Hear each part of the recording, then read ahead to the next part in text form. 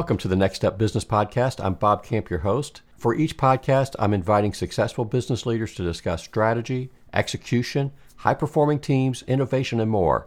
Join us to learn more about getting the business you want and living life on your terms. I want to welcome today Kelly Schrad, who's the chairman and founder of Data Vision, but I know he's doing more things today, and he's got a great story, I think, that very few business owners and business founders actually achieve, and then I'll call it the bigger life after. So, Kelly, can you tell us first a little bit about who you are, what made you who you are, and then we'll dig into your story about the business. Yeah, thanks for having me on, Bob. I appreciate it. And good afternoon, everyone. My name is Kelly Schrad. I'm the founder and owner of Data Vision. It's an IT company based in Nebraska.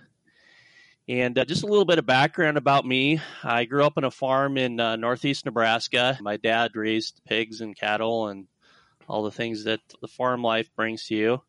And part of that process, I think, of making me who I am today is centered around what I learned growing up on the farm and the work involved with that. If anybody's been around a farm, the work pretty much does not stop. It's a 7-day-a-week business, and it's pretty much required. Otherwise, things don't get fed. So it's just interesting how that kind of correlates later in your life. Yeah, so that's essentially who I am. I've been married for 20 years. I have 5 kids, 4 boys and a girl, 2 of which are moving on to college and looking probably soon to be empty nesters here shortly. Oh, wow. Congratulations on that. One of the things I wanted to say is I first met you was maybe 4 years ago? Yeah, I think 15 or 16, probably somewhere in there, or 16. So that's been a little while back, actually. But one of the things I really recognized about you, and you can tell me if this is true, one was that you really cared about the people in your company. And 2, you're constantly open, learning, and building that into your business. And so is that a fair statement? Yeah, I think growing up were in the environment that I grew up on a farm, and the parents that I had, they both instilled a reasonable amount of humbleness and humility into my life. And I think that's just carried on into my professional career. And I really care about people. I guess looking at why Data Vision was started, I'm a network engineer by profession. I was seeing this thing where people would rise up to a certain level, and if anybody's familiar with the small MSP practice, you get to a point and then you got to make a decision. Do I want to work on little business stuff, or do I want to grow my career further? And I wanted to grow my career further, and that wasn't an opportunity for me where I was at. And I thought, how cool would it be to create a company where people could come in at that level, enter into their career, and build this business strategy around the ability to move from a smaller business practice into the larger practices, which affords more deeper skill sets, higher end skill sets, and ability to grow your income and so forth. That was the premise around Data Vision. But back to your question around the people. So the founding of that business was centered around that concept of taking care of people throughout their career. And so I really wanted to surround myself with people I enjoy working with. And to this day, everyone at Data Vision I really enjoy working with. I'm not involved in a day-to-day basis or even a month-to-month basis really right now, but I still go to housewarmings. Or open houses for people that work at Data Vision, kids' events. I just really enjoy the human factor of business. That was one of the things that really struck me when I was there was, you said humility earlier, but it was also this sincerity of walking the talk. It wasn't just somebody saying people are important. It was really core to how you built the processes in the business, how you thought about, career development for everyone. And when you hired or when you put people into management roles, that was one of the key pieces that you wanted to see in them too. So that was a critical piece.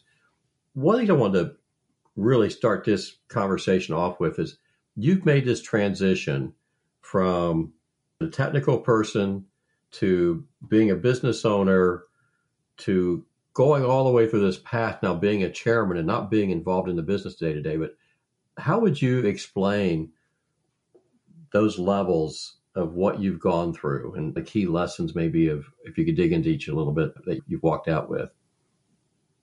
Yeah, so so just so I'm clear, like it's centered around the transition of those different aspects of it, operating in the business to getting out of the business. Yeah, it's interesting as you look back at that. So kind of talking about the journey a little bit, I remember getting the first contract at Datavision and having a 97 Saturn, and I just basically started driving up to do this job at a small company called Kellogg, and got some opportunity out of that, and expanded my ability to operate into other businesses out after that work was done. And so I built something up and then immediately tried to replace myself. And I think it was just a series of replacement myself and making a lot of mistakes along the way. So, and I learned tremendously through each of those processes and journeys. And I took myself back and really reflected on what I learned as I transitioned through each of those phases. So I would say the first phase was birthing of this thing and getting it off the ground, and then finding a network of people, finding a network of customers, and bonding that all together under one umbrella and vision, and then just replacing myself. And the first replacement of myself was in the first contract. And the next replacement of myself was running certain aspects of the business, for instance, sales. So I hired a salesperson. And then another aspect is accounting and finance and payroll. So you get to a certain point where it's not efficient to take time on a Saturday afternoon just to do payroll twice a week. It's actually somebody that actually needs to do that on a regular basis. So transitioning through that, there's very few roles in my business, I guess, looking back, that I hadn't participated in some sort of fashion. And so I love learning. So it just lended itself to me being able to learn a lot of different things along. And so you operate in the business, and then you start pulling yourself out a little bit at a time. And it's a gradual process, in my opinion. You get this thing finally off the ground and it's got legs and it starts to go in the direction you want it to go. And then you start to learn that you can't keep your arms completely around the whole thing all the time. And so it just gets bigger outside of your controlling abilities. And then so you learn through that process too. And I made a lot of mistakes in that journey of bringing on certain types of people who I felt who actually needed to be leaders, but my mindset was around coming out of in the business to a place where I needed to replace myself. And so that thought changes from hiring people that have a skill to hiring people that have a personality type and a drive and motivation that's above and beyond just being even a skilled person in that area. And so you transition through that, and I hired people that were not the right people along the way and had to let people go and learn through that process. I hired salespeople and built a sales team, and then eventually pushed my best salesperson into the sales manager role and learned that whole lesson around that just does not work. It may work for some people sometimes, but most of the time it doesn't work because they're just a different type of animal than what a sales manager needs to be. And so you learn through that. And then you get to a point where you have a great group of people and some mid-level managers in place. And you say, you know what, I want to start pulling myself out even more and more. So you form a leadership team. And my first mistake around building a leadership team was putting those looking at my business and going, okay, I need something over this area, and just picking people internally and putting them in those positions. And learned very quickly that elevating yourself to a leader is a journey and it needs development. And so I had to revisit that and think about that, and people changed. But anyway, we grew through that, and we got to a point where we have a solid leadership team, people growing the same direction. And I'll credit some of that to the EOS process. So I was part of Vistage in about 2014, 15. I heard about EOS, and this is the traction system by Gina. And so I decided to look at putting that in place. We tried to self-implement for about 6 months and finally figured out that doesn't work. Got an implementer, really helped us through getting it in place. And through that whole process, at the same time, was figuring out what type of leaders I actually needed on my leadership team. And so it was a journey. Along the way, I was learning an incredible amount of things in a short period of time.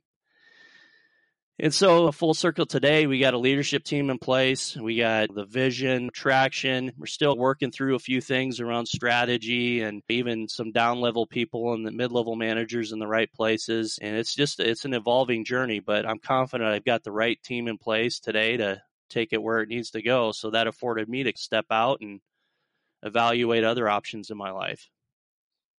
When you were bringing people together in that leadership space, what were some of the lessons you think were really important out of that?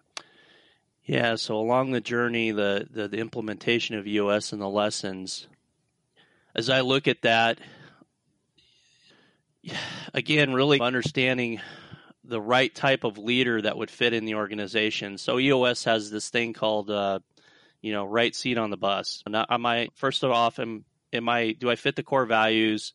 Do I understand the vision? Do I agree with the vision? Am I on the right bus? And then then it's a seat fitting. Am I in the right role? Is the role defined clearly? So sometimes we had people in the right roles who we thought that what they were doing was correct, but we didn't have the seat clearly, defined clearly. So that was on us to define that better. And then along the way, we had people that said they understood and wanted to see the vision happen, but really got into the seat and started to go down a different path. And so you think there's a trust building process by putting people on the leadership team. And all at the same time, I'm really trying hard as a person to let go of the company, or let go of the vine and step out. And so building trust in the people that I'm bringing in, I had some issues where trust was broken and I had to replace people. And so it's just a journey that you learn through, and you finally get to a point where you're confident you've got the right people, are headed the right direction. And then there's another phase, and I'm sure there'll be other phases beyond where we're at today.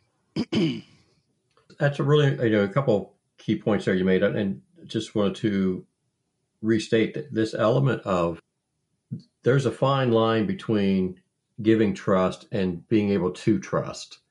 And as a business owner, it is so important that you put the right leadership team in place for this, survivability and success of the company, and to do the things that, and you went back to, do they really buy into the vision and really leading with that vision, and then the whole thing around core, values. And I know that's really important to you as values. Can you explain a little bit more about maybe how you got to that? And then we want to talk about what you're doing today, because I find very interesting the whole space that you're playing in today. Because when we're working with our clients, it all starts with values. That's where it's most important before you sit down and figure out what your goals are, to make sure your people are all on the same page. Yeah. So as part of the EOS journey, in one of the vision building days, if I remember correctly, you go through this process of trying to determine what your core values are. And it's interesting going through that process, because as an owner, you start going down the path of thinking about what your core values should be, maybe not necessarily what they are. And so I think there's an important distinction there that we learned along the way, is taking a look at who those core key individuals are and what are some of the attributes that they possess.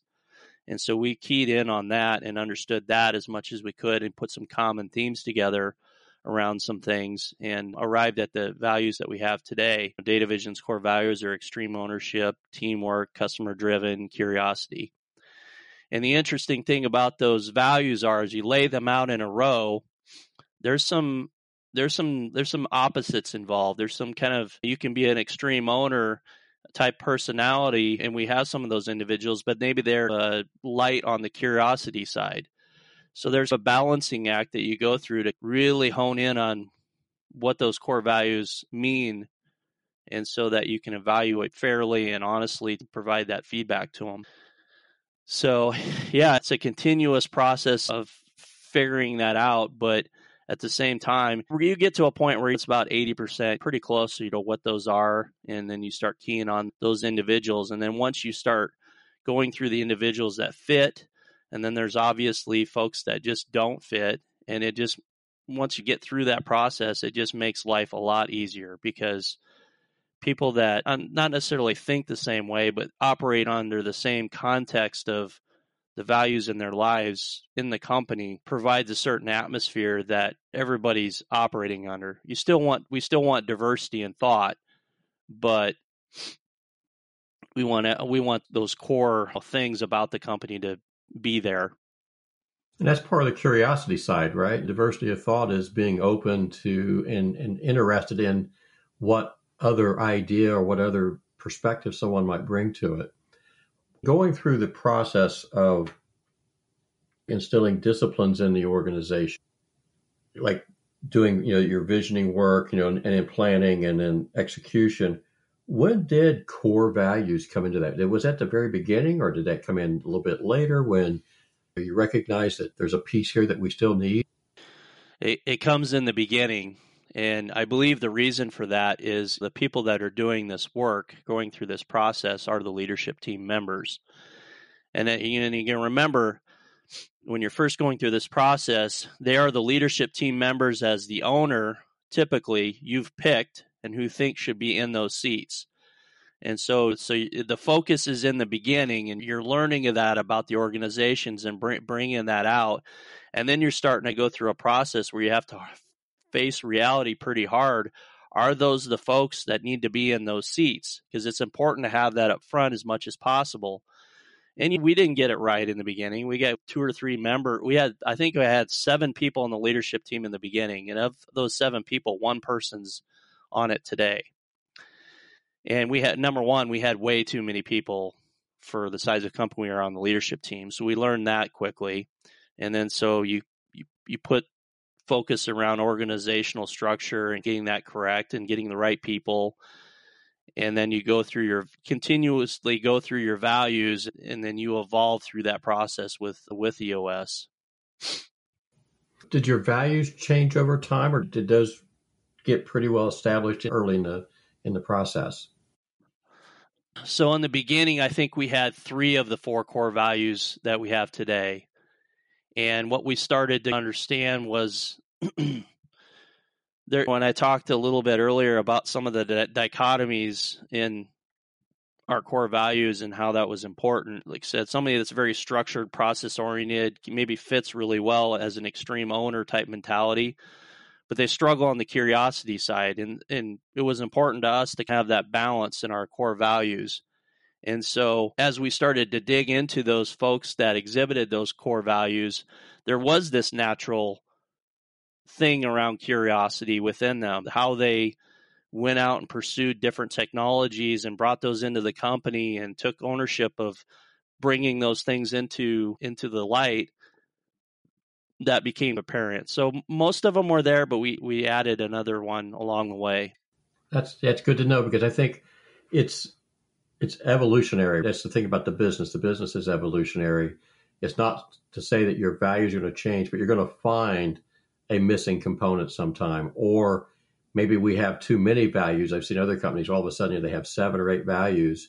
It's now starting to get to what are the core, what's the underlying values that are really important to them. So sometimes there's an evolution to really find the right pieces, because not everybody gets it right the first time, not 100%.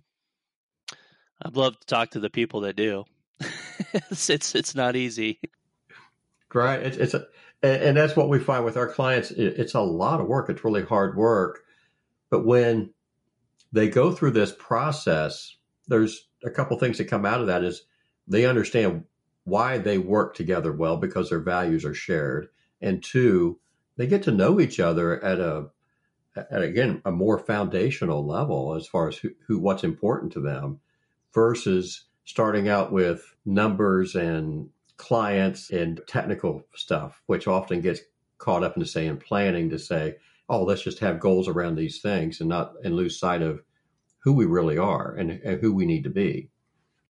Yeah, and some of that journey that we found along the way was there was an individual or two that came into the organization who we thought was a great fit, and they said they were exhibiting those values or behaviors around those values, but it's really hard to understand if that's at their core, because you either possess those values or don't. It's pretty hard to fake it, and it comes out over time.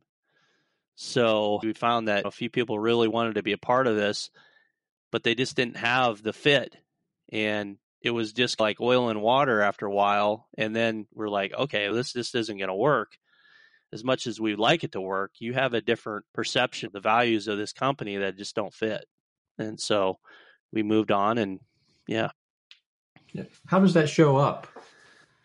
Is it conflict between people, or is it just daily actions? Or I think it's daily actions and driving a direction that might not be in the same direction as the rest of the team.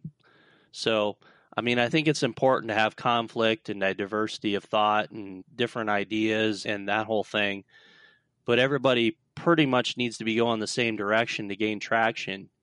And when somebody has a very different view and they bury that down inside them just to be a part of the team and keep going, and then they slowly start pulling that view out, that thought out into view through their actions with their people, then all of a sudden you start having a team go in the wrong direction, and then the light bulb goes off. It's like, oh, whoa, wait, what's going on here? And so you dive into that and understand that, and then you sit down and have a heart-to-heart with them, and they're like, I believe things should go this way, and I just can't get past the fact that things need to go this way. And so we talk about that, and it comes down to that's either part of who we are or want to be, or it's not, and it wasn't. So I like the way you articulate that. It's not a common thing. Yeah, so to talk maybe a little more specifically about that, once the leadership team was formed, I was in the visionary role, and actually at one time I was the visionary integrator for a while, and we found a really great integrator that fit the company, brought that person in. I spent probably 16 to 18 months with that person, really working with them heavily and driving in the values and the ways of thoughts of the business, and operating in that visionary role where I'm going out working big relationships and working on the picture of the company moving forward and the direction we should go.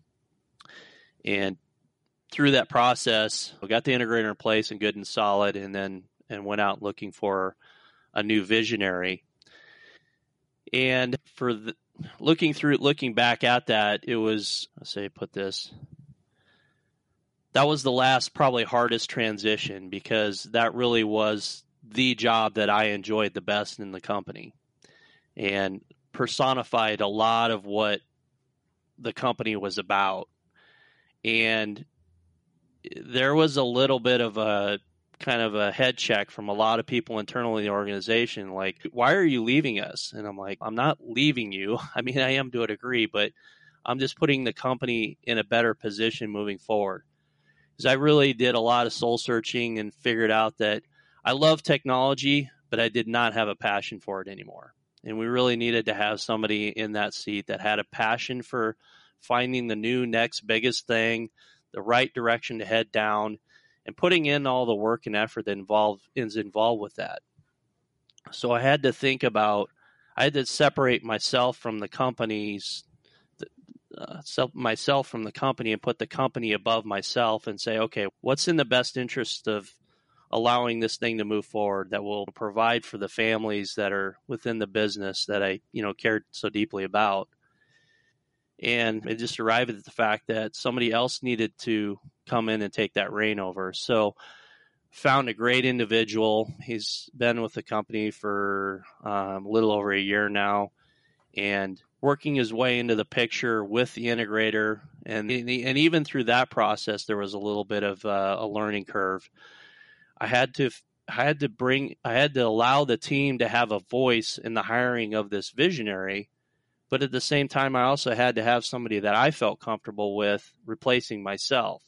And so there was a balance there around giving them the appropriate amount of voice to bring that person in, and allowing myself to have opinion about it as well. Even though I was going to be there, I mean, their opinion was pretty important to me. The right type of person who thought about culture and the value of the people and that sort of thing was really a big deal to me.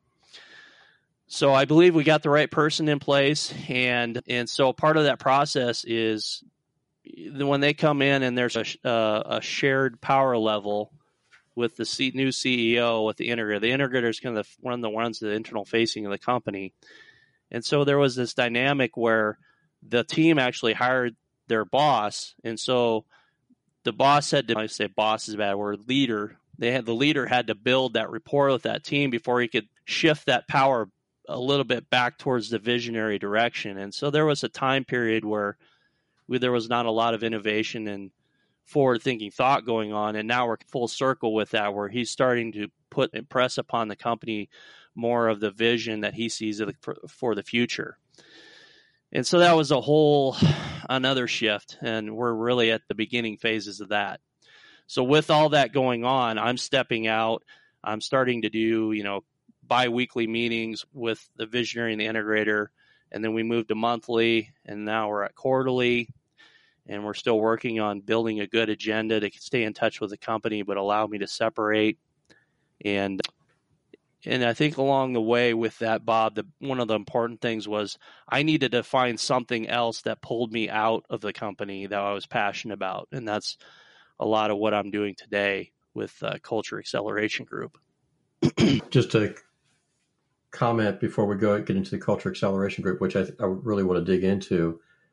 One, your awareness to be able to step back and recognize just being self-aware of, I'm not the best person to lead this company to the future because of whatever reason. It could be multiple reasons for any owner out there. But then being able to step back and say, there's really key components here. And a big part of this is, one, you've built a great organization with great people there. They need to have ownership in who comes in. They need to buy into that so significantly. But having that integrator role, that, like I said, that inward facing, how do I make this company run as fine as it can? And bringing in that person who's really looking at the future, being the visionary, and that's the role that you've been. You liked both of those roles. Turning the vision over to someone is that's a major leap of faith. Yeah. I think when you go through that process, they talk about in EOS, letting go of the vine. There's a lot of self-reflection and things that you do to become more self-aware of who you are and what you are and what is really important to you.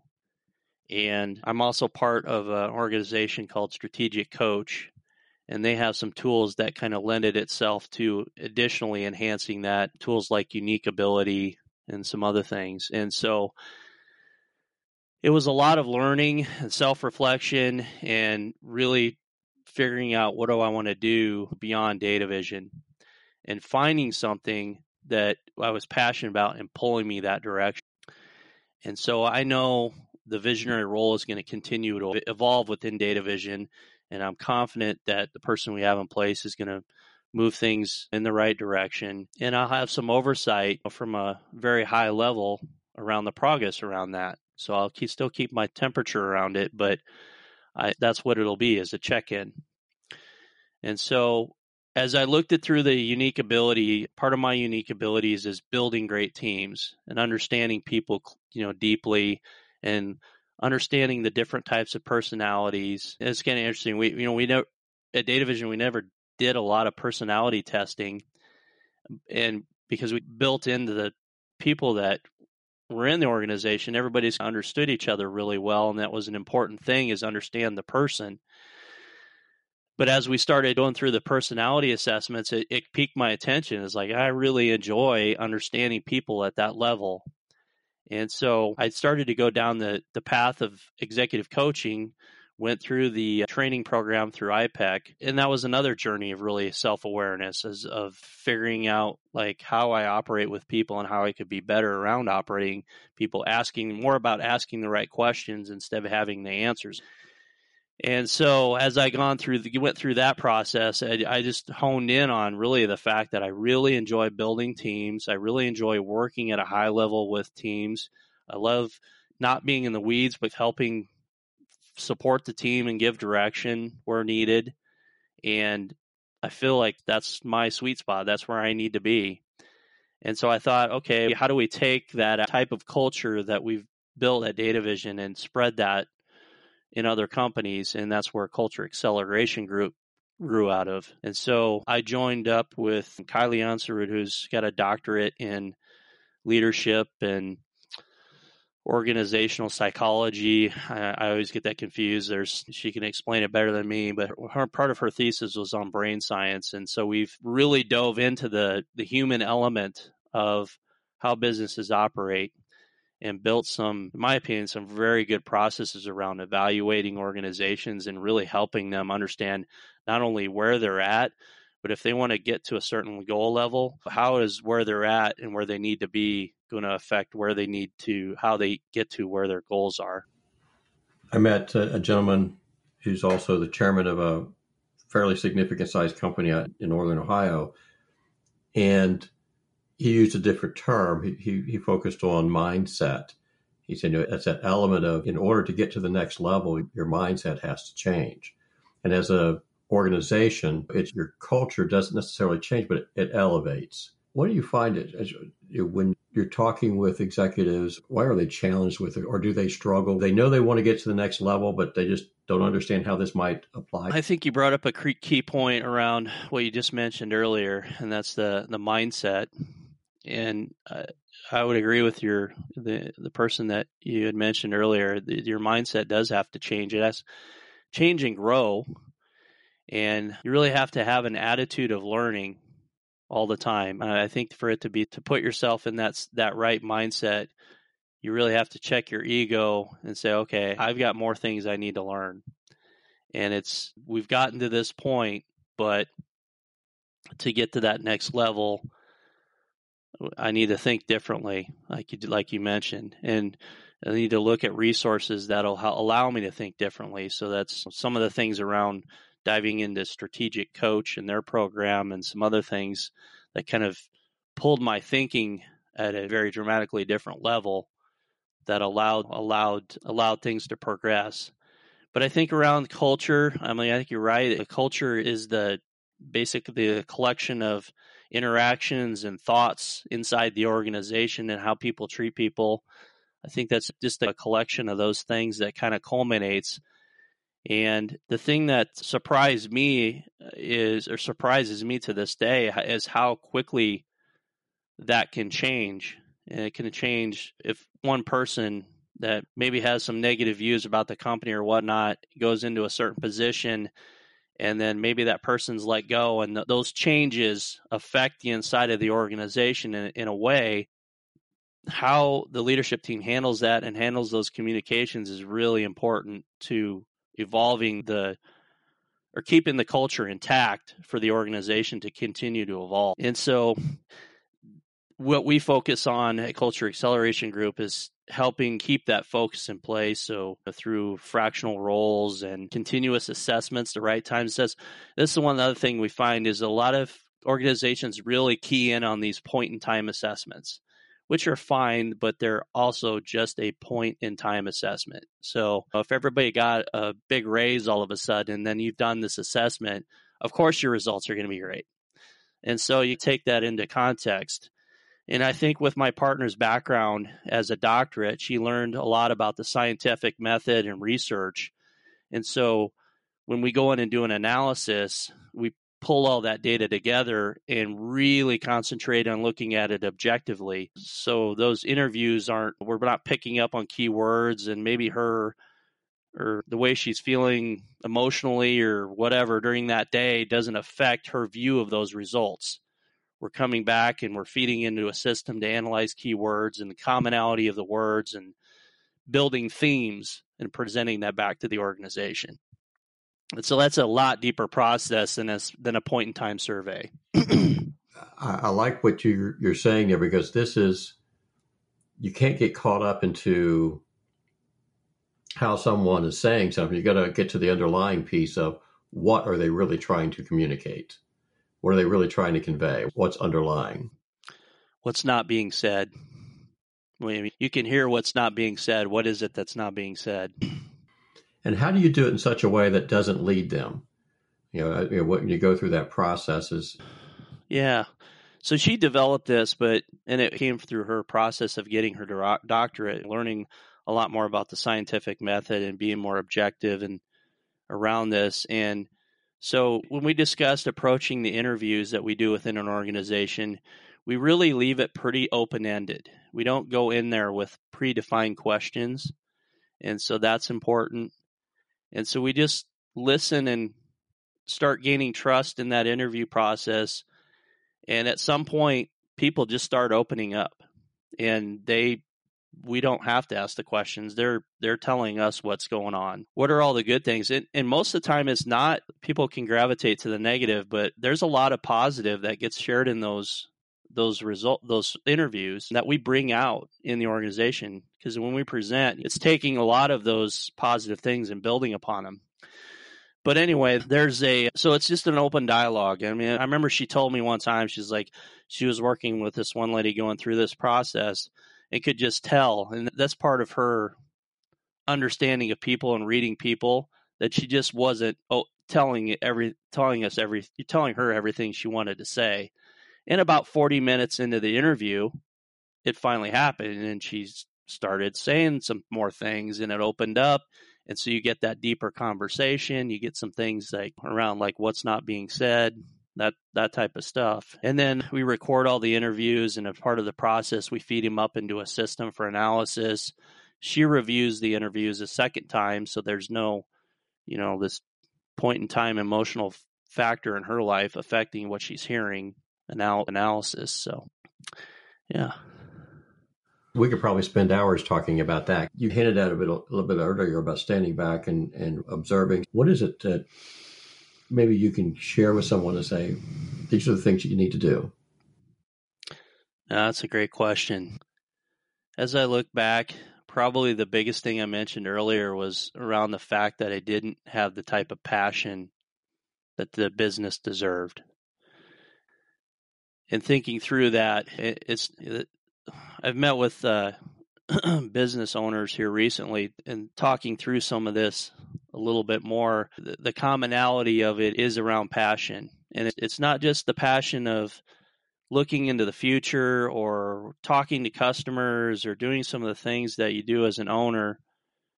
It's really being part of the organization and doing the things that you did in the first, we'll say, 10 years of operating, or wherever you're at in your journey, in the first part where you're building those relationships inside the business and really working on understanding those people and where they wanted to go and helping them get there. And I think the commonality is around you get tired and you get not so passionate about that anymore. And I don't know that's a fault of anyone. I think we just evolve as people and we want something more. We want something different. I have a very, visionary type personality, so my thoughts wander quite a bit, and probably even in this interview I've scattered my thoughts quite a bit, but it's really around that passion, I think, is the big key. And just sitting there and thinking to yourself, maybe taking a time away and just saying, do I have the passion to continue to push through the gritty situations and do it in a way that I represent the team and give them what they need out of me as a leader on a daily basis? Great input and great insight. Kelly, I greatly appreciate our time today. I'm sure some people are going to find some nuggets in this. I can't say enough about having known you and having worked with you in the past. Your care and concern to do the right thing for your people, for your community, for your family has always been top of mind. And so that tends to play out in what you're doing now, is trying to help others and being that to help sometimes others to see another vision or a broader or a more defined vision, whatever it needs to be for them. So thank you, Kelly. Greatly appreciate it.